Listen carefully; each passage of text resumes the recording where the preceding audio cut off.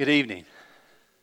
Thanks for coming to join us for Bible study tonight. As I was reading through the book of Philippians, of course we started this last week, and probably we're only going to have last week and tonight digging into that book. And so I like you, I've been reading through Philippians a couple of weeks now. And as I was reading through the book of Philippians, I came to the realization, or I was struck by the fact that how the gospel links people who have nothing in common. When you read through the book, if you begin to think about the people who started that church and the people who were in the church, it's very interesting how the gospel links people together who have nothing in common. Let's rehearse a little bit, see if you can remember Acts chapter 16. You can turn there if you need to, but maybe you can remember. There were basically three people who were involved, kind of the core members in that first church plant there in Philippi. Do you remember who some of those church core members were? Lydia. Who was Lydia?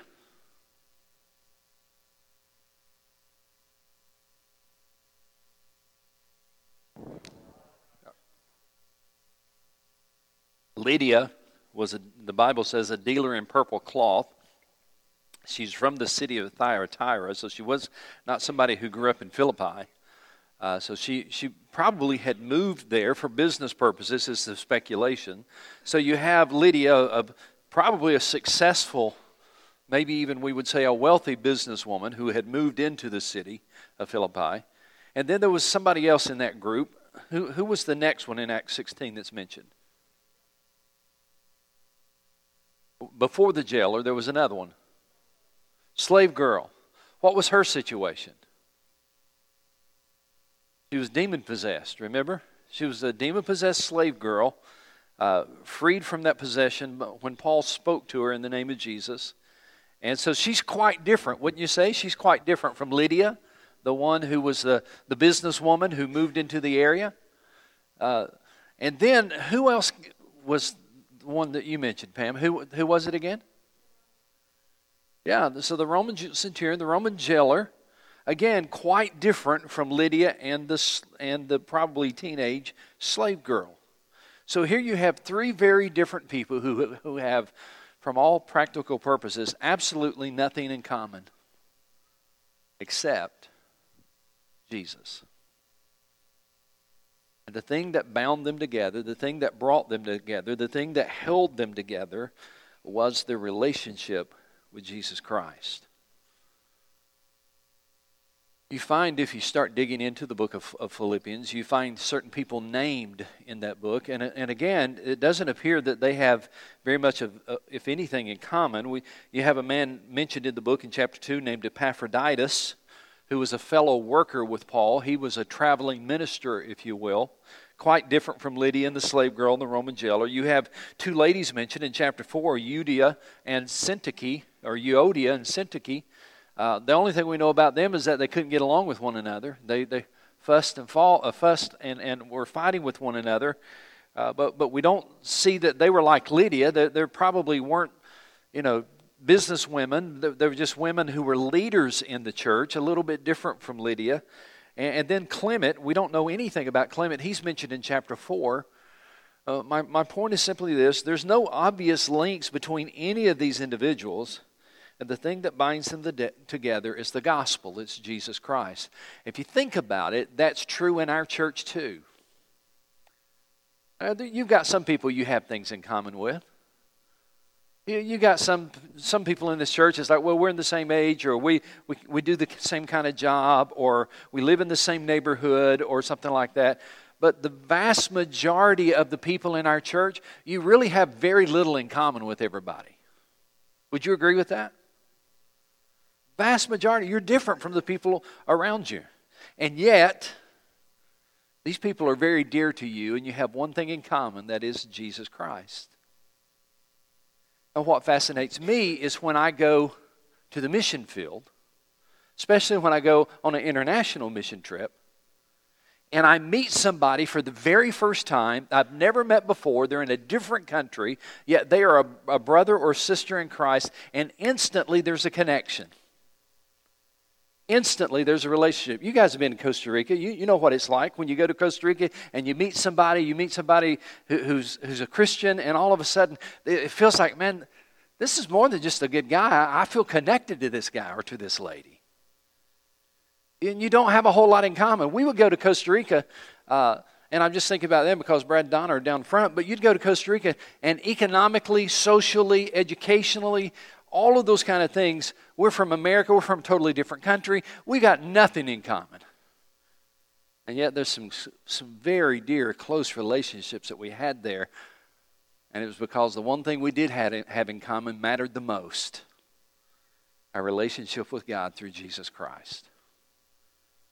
Ladies and gentlemen, I want you to, I know I've hit that nail several times, but I want you to understand the power of the gospel. The power of the gospel to bring people together who normally wouldn't be together. But if you think about even the disciples of Jesus, you see that same thing played out in the disciples of Jesus. If you study those 12, these are some 12 very different kind of guys. I mean, you have Matthew the tax collector, and you have the zealot who hated the Romans and would like to put a knife in the back of the Romans. And here you got a tax collector working for the Romans. You got these guys who are fishermen, and you got these guys who we don't even know what they did. And one of the reasons that there was sometimes this is when you're reading Peter and John or James and John, and they're wanting positions of authority, and there's this fuss on the last night about who's the greatest and all that kind of thing. It's because they didn't have a whole lot in common except for Jesus. Let's not ever get away from the fact that Jesus Christ is the glue that holds us together. He's the reason we have a church. He is not only the head of the church, He's the reason we have a church. And all God's people said, amen. So, we come to the book of Philippians, which is more than just a book. It's a letter to a church. A letter to a church that Paul helped to start. And what I want to do tonight is kind of walk through about 5 different things related to how this letter came about. And as we do that, we're actually going to be studying parts of the letter tonight. But why is it that Paul wrote this letter? Now, you could say, well, he wrote the letter because of the inspiration of the Holy Spirit. And I would agree with you. I would not argue with you on that point. Paul wrote the letter because of the inspiration of the Holy Spirit. Yes.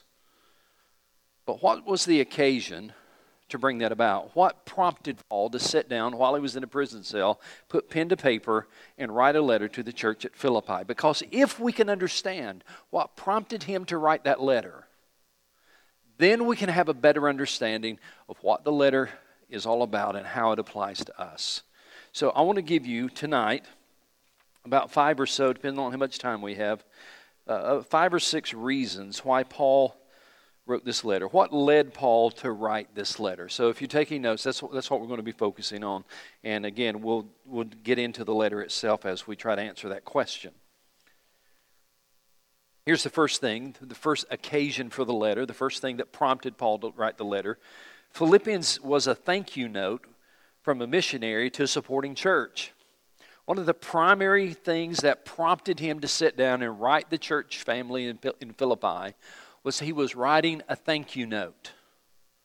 A thank you note to a supporting church, which is not very different from what happens in today's world. From time to time we get thank you, except today we probably don't get a thank you note. Today we get an email or we get a text. But our church planters from time to time will write to us and thank us for this or that and the support and all that kind of thing. And same thing happened in the first century. And so Paul writes this letter. He thanks the Philippians for their ongoing support and for their recent gift. Let me show you what I'm talking about. Look in chapter 1, verse 3. By the way, I think I've said this last time, but I need to make sure I say it. Philippians is the most personal letter that Paul wrote. He wrote a letter to friends. He was writing a personal letter, transparent, opens his heart, and really is a very, very personal letter to his friends at Philippi. So here's what he writes. Chapter 1, verse 3. I thank my God every time I remember you. In all my prayers for all of you, I always pray with joy because of your partnership in the gospel from the first day until now. In other words, not only did you partner with me when I first showed up in Philippi, the partnership in the gospel, that's what he meant by the first day, that when I first showed up and I went to the riverbank there in Philippi and God began to do a work. He said, but you've been with me, you've partnered with me from the first day until now. When's now? Well, now is when he's in prison in Rome. Several years later, Paul's saying, you've been partnering, you've been a supporting congregation, you've supported me from the very first day until now. Let's keep reading and see what he says.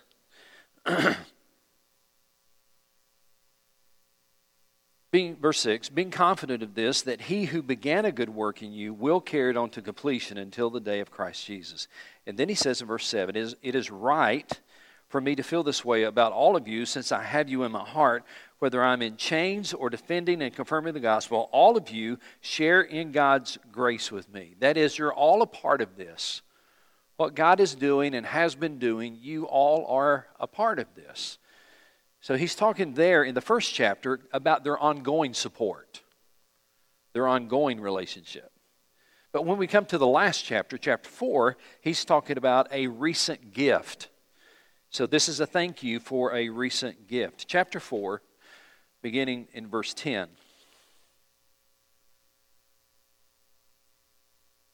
I rejoice greatly in the Lord that at last you have renewed your concern for me. Indeed, you have been concerned, but you had no opportunity to show it. Now, I'm not saying this because I'm in need, for I've learned to be content in whatever the circumstances. I know what it is to be in need, and I know what it is to have plenty. I have learned the secret of being content in any and every situation, whether well-fed or hungry, whether living in plenty or in want. I can do everything through him who gives me strength. Yet it was good, look what he says, yet it was good for you to share in my troubles. Moreover, as you Philippians know, in the early days of your acquaintance with the gospel, when I set out from Macedonia, not one church shared with me in the matter of giving and receiving except you only. That is, you were the only supporting church I had.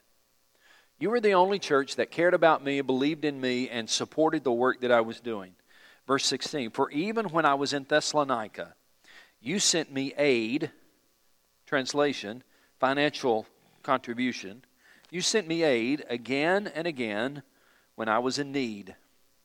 Not that I'm looking for a gift, but I'm looking for what may be credited to your account. And I've received full payment and even more, and I'm amply supplied now that I have received from Epaphroditus the gifts. Notice that's plural. He doesn't say that I have received from Epaphroditus the gift you sent me. He said, I have received from Epaphroditus the gifts, plural, you sent me. They are a fragrant offering, an acceptable sacrifice, pleasing to God. And my God will meet all your needs according to his glorious riches in Christ Jesus. To God and Father, to our God and Father be glory forever and forever. Amen.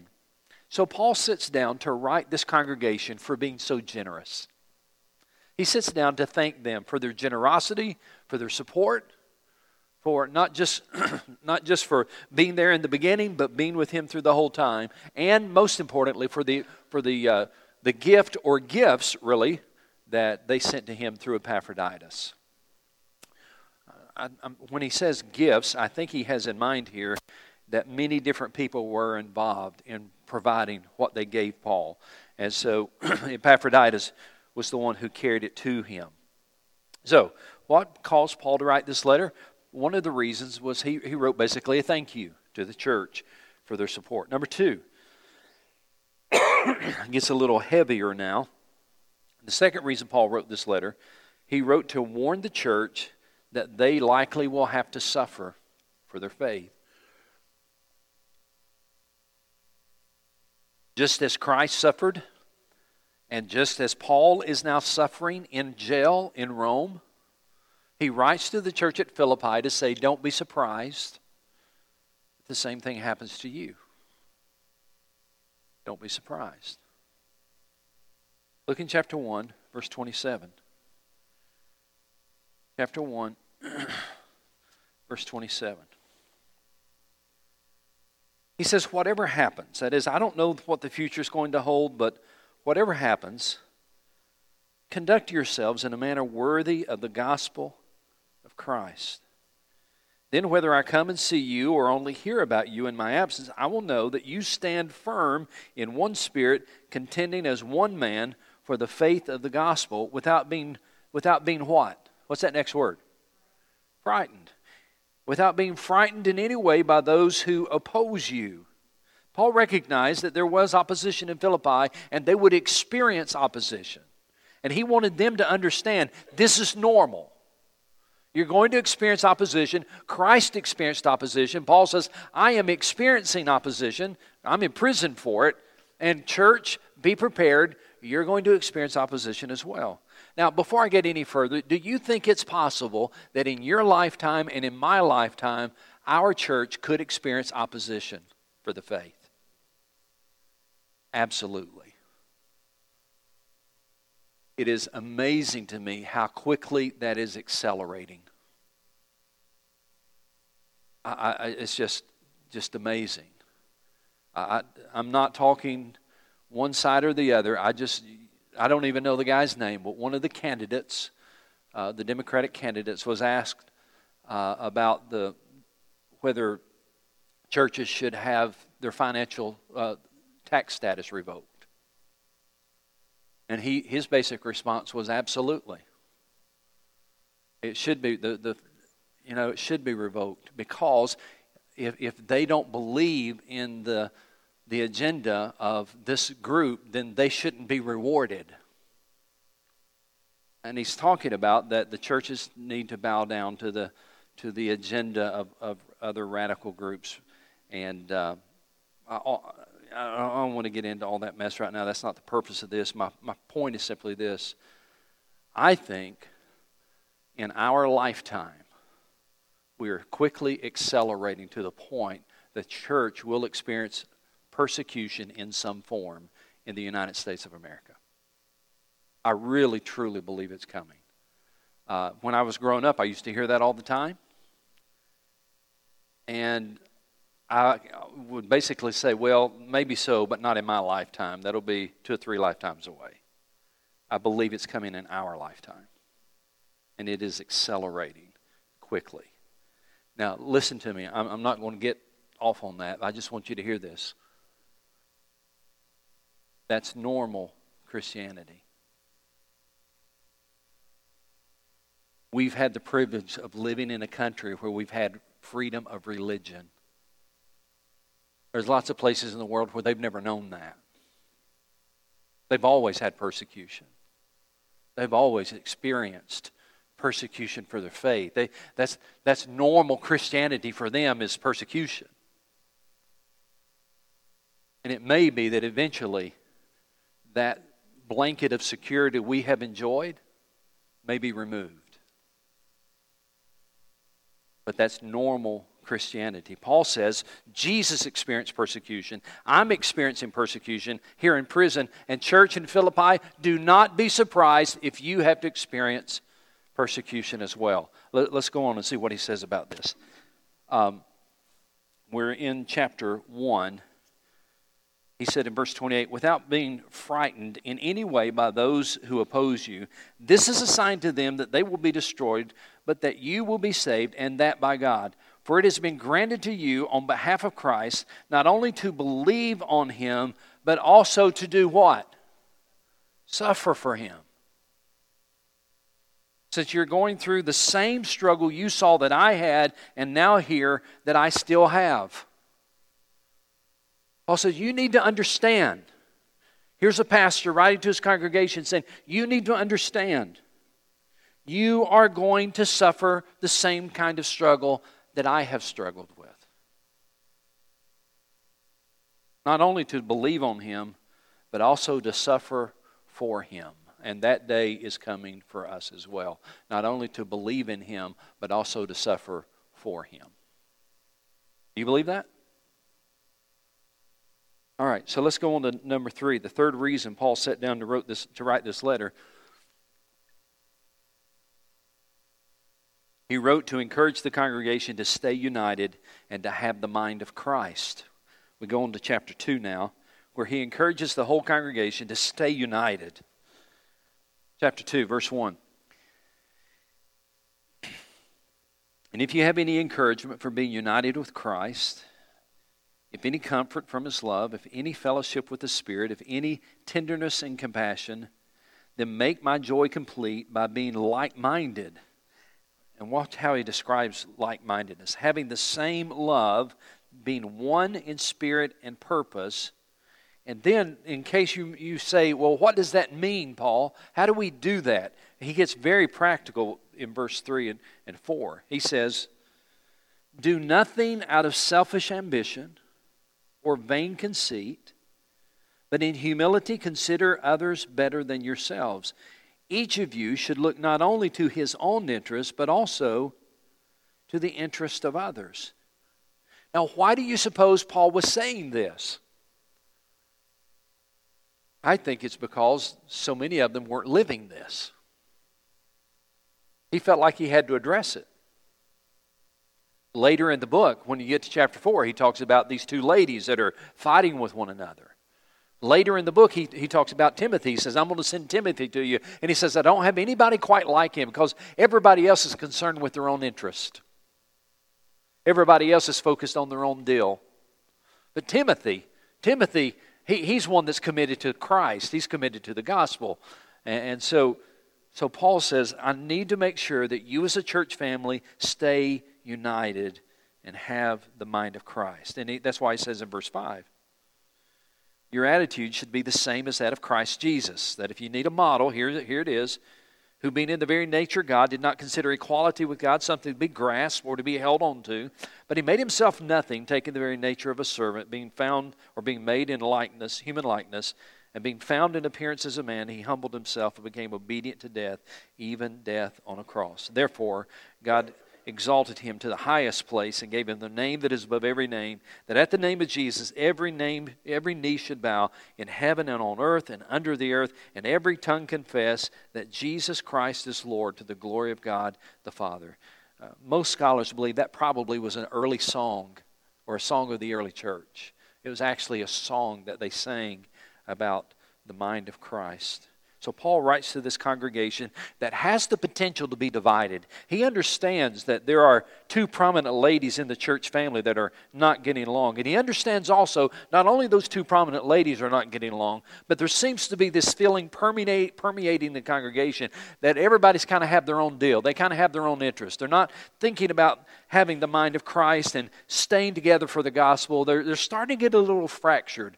Paul says, no. Don't let this divide you. Stay united in the work of Christ. And then, this is where it really gets amazing. In chapter 3, another reason Paul wrote, number 4, Paul encouraged the church to follow his example. He wrote this letter and encouraged the church to follow his example. In chapter 3, verse 17, join with others in following my example, brothers, and take note of those who live according to the pattern we gave you. Join with others in following my example. In the Greek language, it literally means mimic what you see in me. Mimic what you see me do.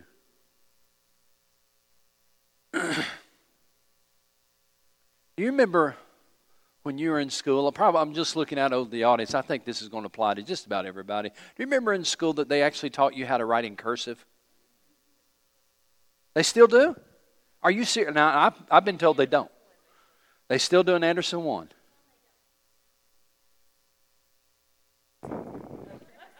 They still do at her school. Yeah. I have heard that in most classes, most schools. They didn't teach it, but now it's back. And what school are you at? And what school are you at? Okay, so Spearman, Hunt Meadows, and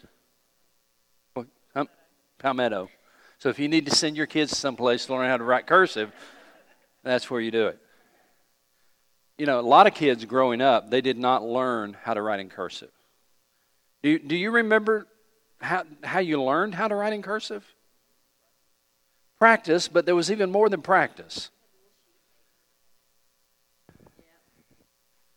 You had a guide, didn't you? You had this little sheet of paper, and it had these guides, and you tried to write it the way you saw it, right? They gave you an example. This is how you write a G. This is how you write an S. It was above the blackboard. Yeah, that's right. They had that big strip all the way across the blackboard. A, capital A, little, or little a, capital A. One of the other. I don't remember what order it was. It was capital first. Capital A, then little a. Capital B, little b. Makes sense. I don't know. Here's my point. We're about to get off target. Here's my point.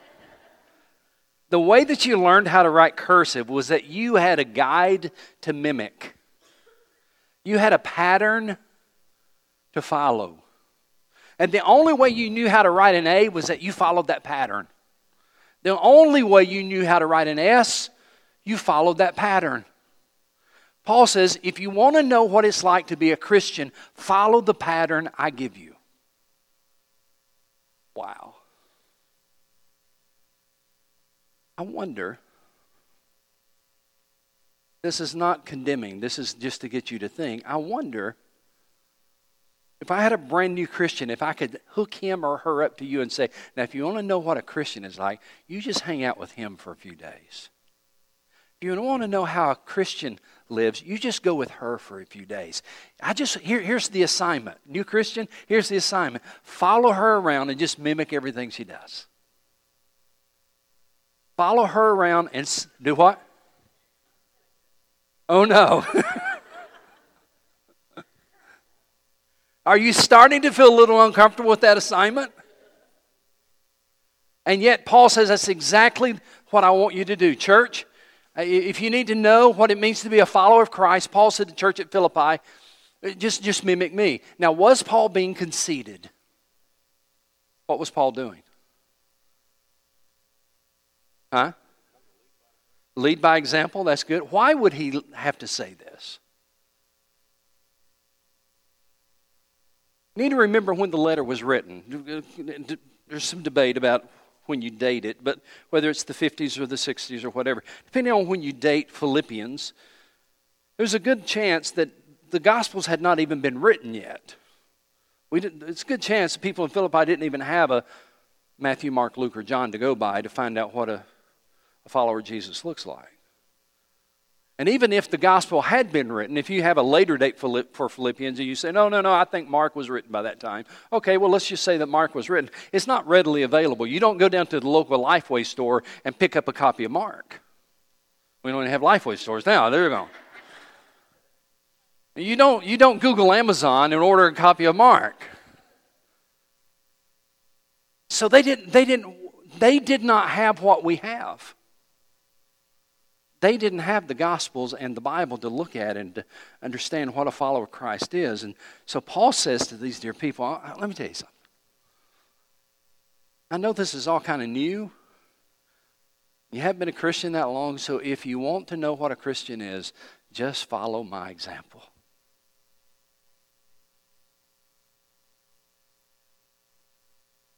And the amazing thing about Paul is that he said that so often. Let's just do a little Bible study for a moment.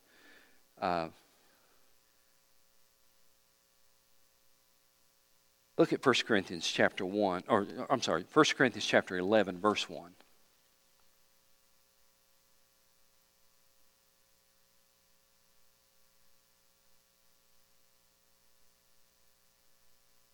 First Corinthians chapter 11, verse 1, Paul says to the church at Corinth, not to the church at Philippi, but to a different group of people, he says, church at Corinth, follow my example as I follow the example of Christ. I love the way he put that. Paul didn't just say, follow my example. He wasn't being arrogant, where he said, follow my example. Paul said, follow my example as I follow Christ. You follow me as I follow Christ. Paul faces up to the fact that he is an example, and he shoulders the responsibility of giving people footsteps to follow. You see, like it or not, you don't have a choice between being an example. You just have the choice of being a good one or a bad one. So let me show you some more scriptures. First, Titus, go over to the right. Find Titus chapter 2. Titus chapter 2.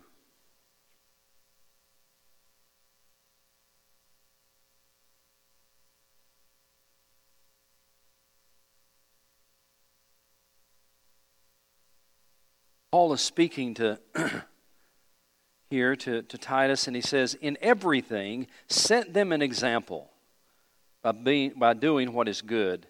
In your teaching, show integrity, seriousness, and soundness of speech that cannot be condemned, so that those who oppose you may be ashamed because they have nothing bad to say about us. In everything, set them an example." Looking first over to the left, go to 1 Timothy chapter 4. 1 Timothy chapter 4, verse 12.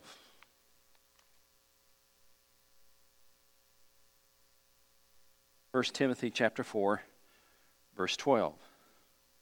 Paul was writing here to a young preacher, a young, in our day, when I was growing up, we'd call him a young preacher boy. But 1 Timothy chapter 4, verse 12, writing to young Timothy, he says, "Don't let anyone look down on you because you are young, but set an example for the believers in speech, in life, in love, in faith, and in purity." Do you know our problem in the church so often is that we want to do just the opposite. We want to do something like this. We'll say, "You need to do what I say, not follow what I say, not how I live. Do what I say, don't pay attention to how I'm living, but do what I say." And what we say is hollow because people see the way we live. Let me show you one other scripture, and then we'll go on. One other scripture, 2 Thessalonians chapter 3. 2 Thessalonians chapter 3.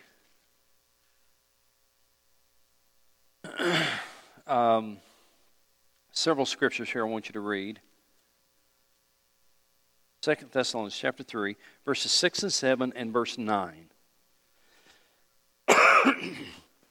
"In the name of the Lord Jesus Christ, we command you, brothers, to keep away from every brother who is idle and does not live according to the teaching you receive from us.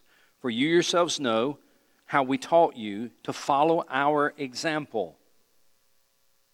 We were not idle when we were with you." And then skip down to verse 9. "We did this not because we do not have the right to such help, but in order to make ourselves a model for you to follow." You might want to write down on your notes, the Christian life is caught as much as it is taught. The Christian life is caught as much as it is taught. Part of the way that we learn about being a Christ follower is by watching other Christ followers. You've heard me say over and over and over, since I've been here so long, you've heard me talk about my mom and dad. And they did sit me down and they did teach me things. They did, we had times together where they taught me the Word of God. But I learned more about being a Christ follower by watching them, by following their example, than by any time where they set me down and said, "Okay, now Keith, a Christian does this and the Bible says this." We had some of those times, but not nearly as often as me just watching them live their life and me mimicking what I saw in them. Now, here's the reason all of this is important.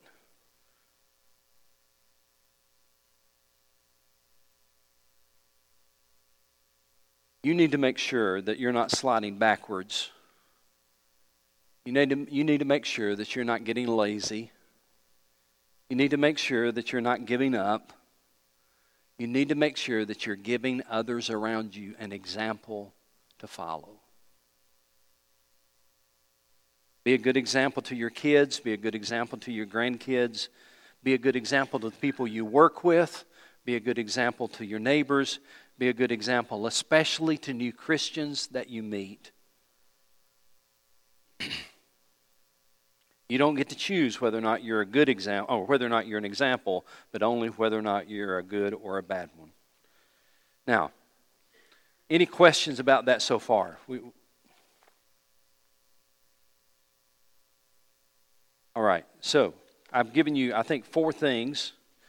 Why did Paul write the letter? I've given you 4 things. Let me go to the 5th one and spend a little bit of time here, because this one is so central to the letter that we're looking at of Philippians. So go back to the book of Philippians. And I want you to go to chapter 3, and then I'm going to give you the 5th reason Paul wrote this letter. Philippians chapter 3.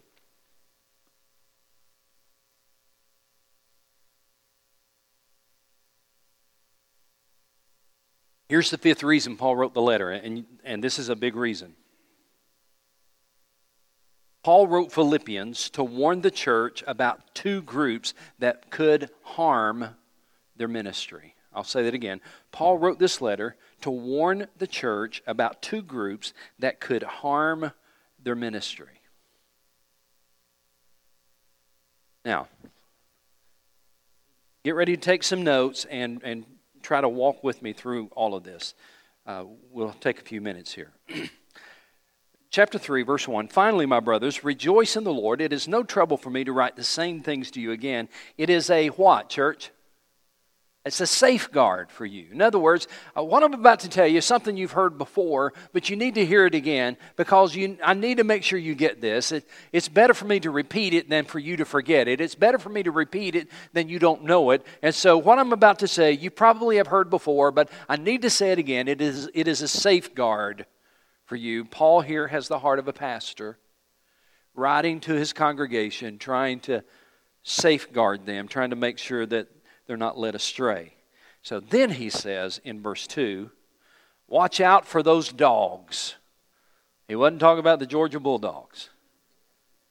Watch out for those dogs. And then he describes who they are. Those men who do evil, those mutilators of the flesh. Would you say that Paul was very happy with these people? No.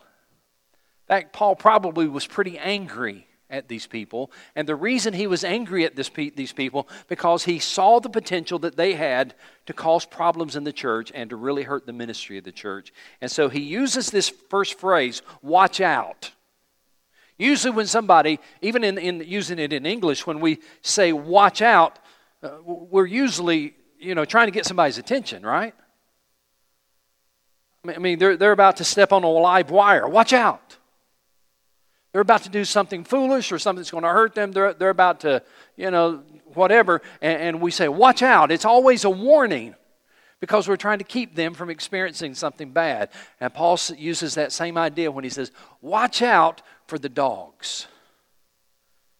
And then he describes who they are, the mutilators of the flesh. He's talking, put this on your notes, or if you're taking notes, he's talking about the legalist. The legalist. Those who say that you have to conform to the law to be a Christian. And specifically here, when he talks about the mutilators of the flesh, he's talking, of course, about those who insist that you have to follow through with circumcision before you can be a Christian. That they insist, those who insist on following the Jewish laws and regulations, that's who he's talking about, the legalist. We've talked a lot about that recently, so I'm not going to get too far into that. But then he talks about another group of people. Well, first of all, the legalist, here's the problem with the legalist. It all centers around grace. The one we'll look at in just a moment, as well as the legalist. It all centers around grace. The legalist, they don't want anything to do with grace. For the legalist, grace is almost a bad word. For the legalist, it's not about grace, it's about law. You have to obey the law because it is the law of God. And you can't be a child of God without following the law of God. So line up, it's circumcision time. If you're going to be a child of God, guys, line up because you got to follow the law. And Paul calls those people dogs. I mean, he's pretty ticked off at this group, right? You know why? Because they said, no. It's not about grace. It's about the law. The the law of God. Okay? It's a legalist. In order, watch this, in order to be one of God's children, you've got to conform. You've got to conform to the Jewish standard. Be a Jew, and if you're a good Jew, you can become a Christian. That's legalist. All right, now, let's go to the next group that Paul is warning them about in this letter. And this one is, we're going to take a few minutes here.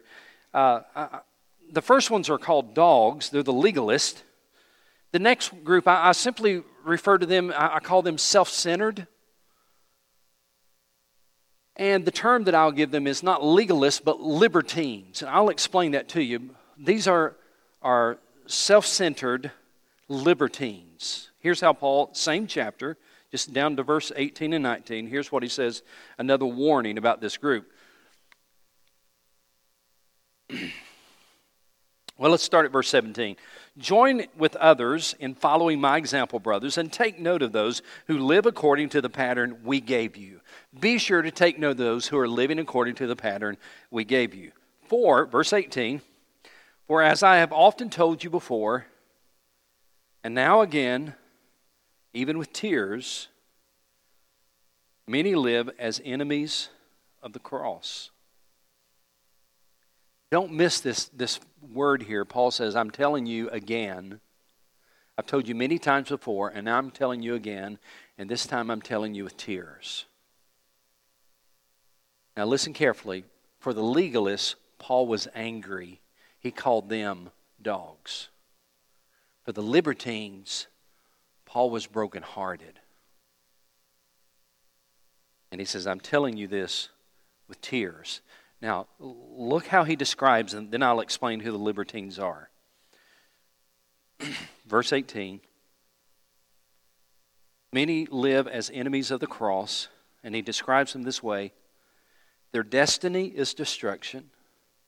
Their God, little g God, is their stomach. Their glory is in their shame. Their mind is on earthly things.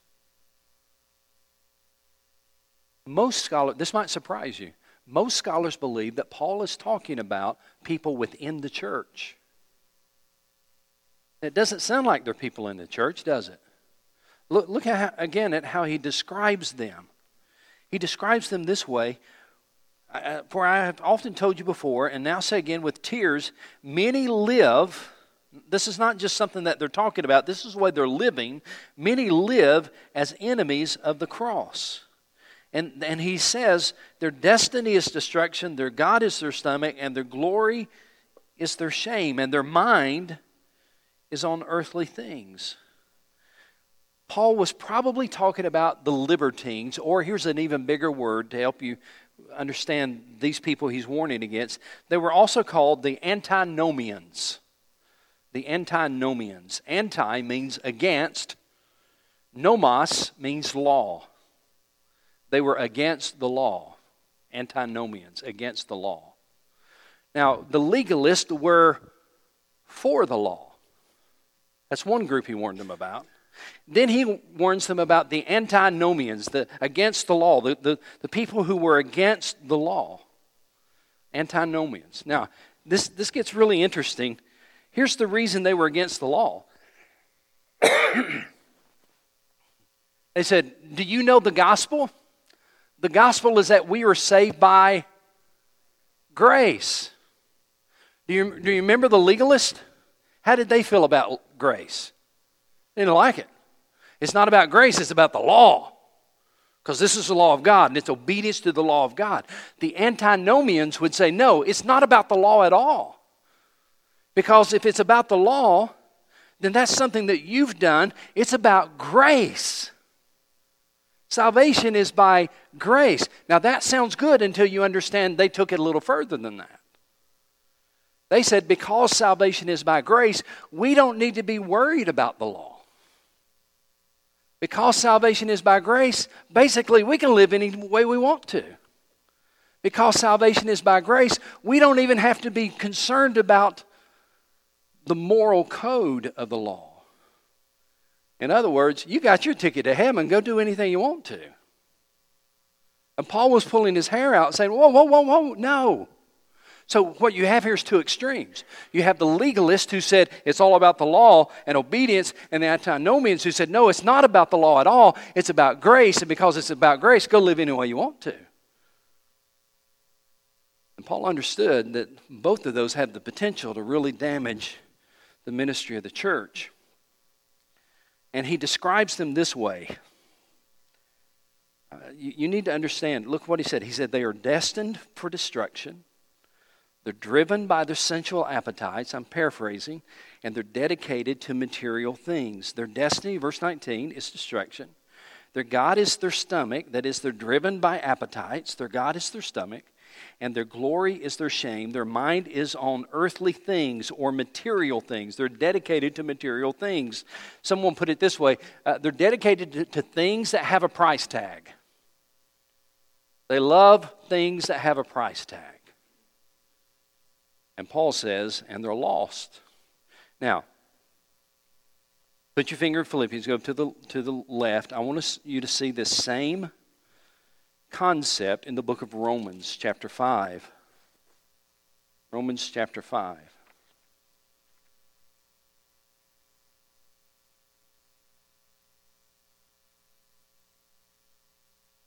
Romans chapter 5. Look at verse 20. The same situation comes up at the church at Rome. Chapter 5, verse 20 and 21, and then chapter 6, verses 1 and 2, if you're taking notes. He says, the law, here we are talking about the law was added so that the trespass might increase, but where sin increased, what's that next word? Grace increased all the more. And the antinomians, the libertines, would say, yes, absolutely. That's what we're talking about. Grace increased all the more, so that just as sin reigned in death, so also grace might reign through righteousness to bring eternal life through Jesus Christ our Lord.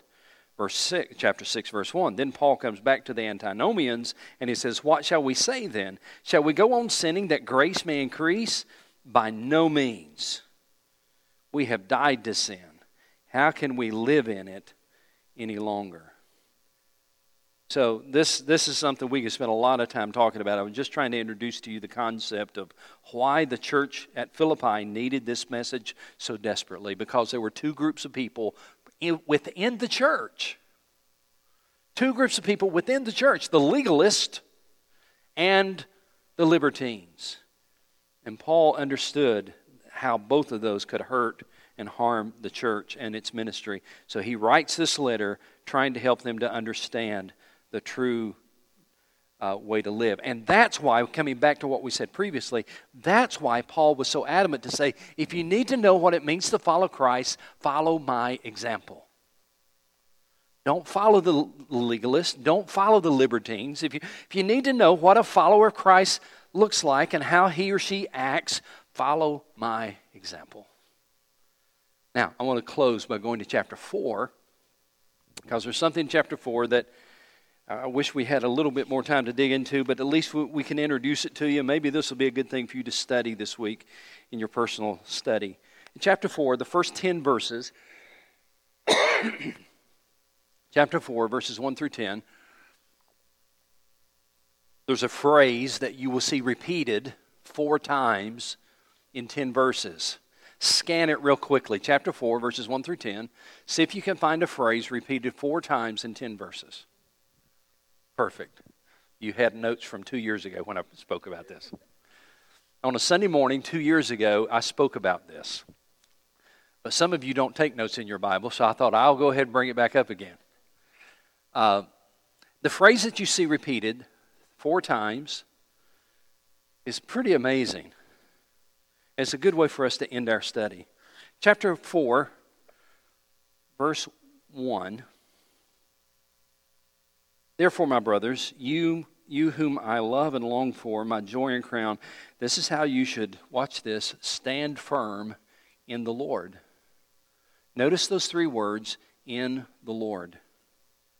Then he says in verse 2, I plead with Euodia and Syntyche to agree with each other, and there's those 3 words, in the Lord.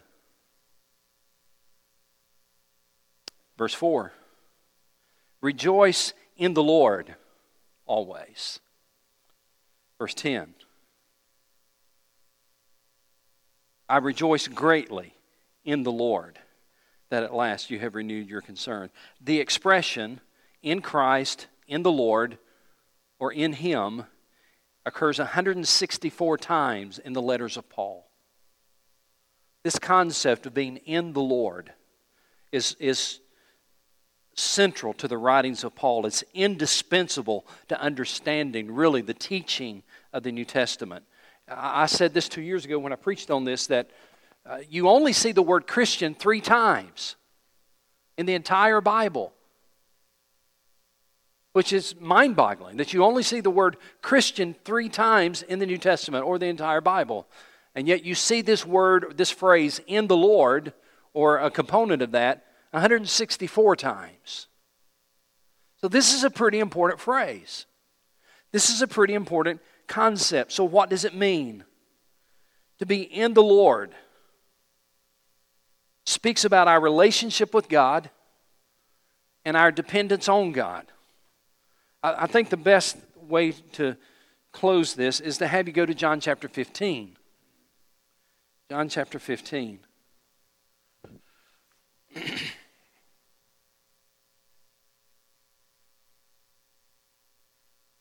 John chapter 15, verses 4 and 5.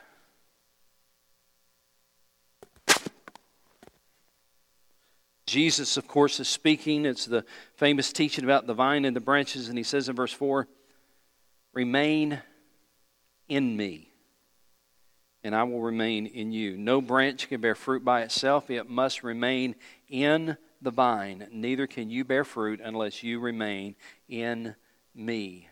I am the vine, and you are the branches. And if any man remains in me, and I in him, he will bear much fruit. For apart from me, you can do nothing." So when we talk about in the Lord, it's talking about your relationship to the Lord and your dependence on Him. I'll close with this verse. 2 Corinthians 5:17 says, "Therefore, if anyone is in Christ, he is a new creature. The old has gone, the new has come." So when Paul says to the church at Philippi, stand firm in the Lord. Don't be misled by the legalist or by the libertines. Stand firm in the Lord. Your relationship with the Lord is paramount in these days. Stand firm in the Lord. Don't be misled by the legalists. Don't be misled by the libertines. Stand firm in the Lord. And oh, by the way, Euodia and Syntyche, you two need to get along with one another. But you're not going to do it on your own because you're so stinking stubborn. So agree with each other in the Lord. We're starting to plow close to the corn now, right? You know what he's saying? He's saying it's not about you. And it's not about you. It's not about what he did or she said or whatever. No. He says you got to come together in the Lord. Well, I could preach a sermon on that one right there. You got to come together in the Lord because of your relationship with Jesus, and because of your relationship with Jesus, you both have a relationship with Jesus. You are sisters in the Lord. So get along with one another. And then the third thing he says, and oh, by the way, rejoice in the Lord. And then he said, now I'll say it again, rejoice. And then he says in the verse 10, rejoice greatly in the Lord. In other words, the Christian life is not supposed to be endured. The Christian life is supposed to be enjoyed. Enjoy your relationship in the Lord. I love the fact that the Bible teaches us again and again that salvation is not just that I believe the right things. Salvation is a relationship with Jesus Christ. And all God's people said, amen. God bless you. Thanks for being here tonight.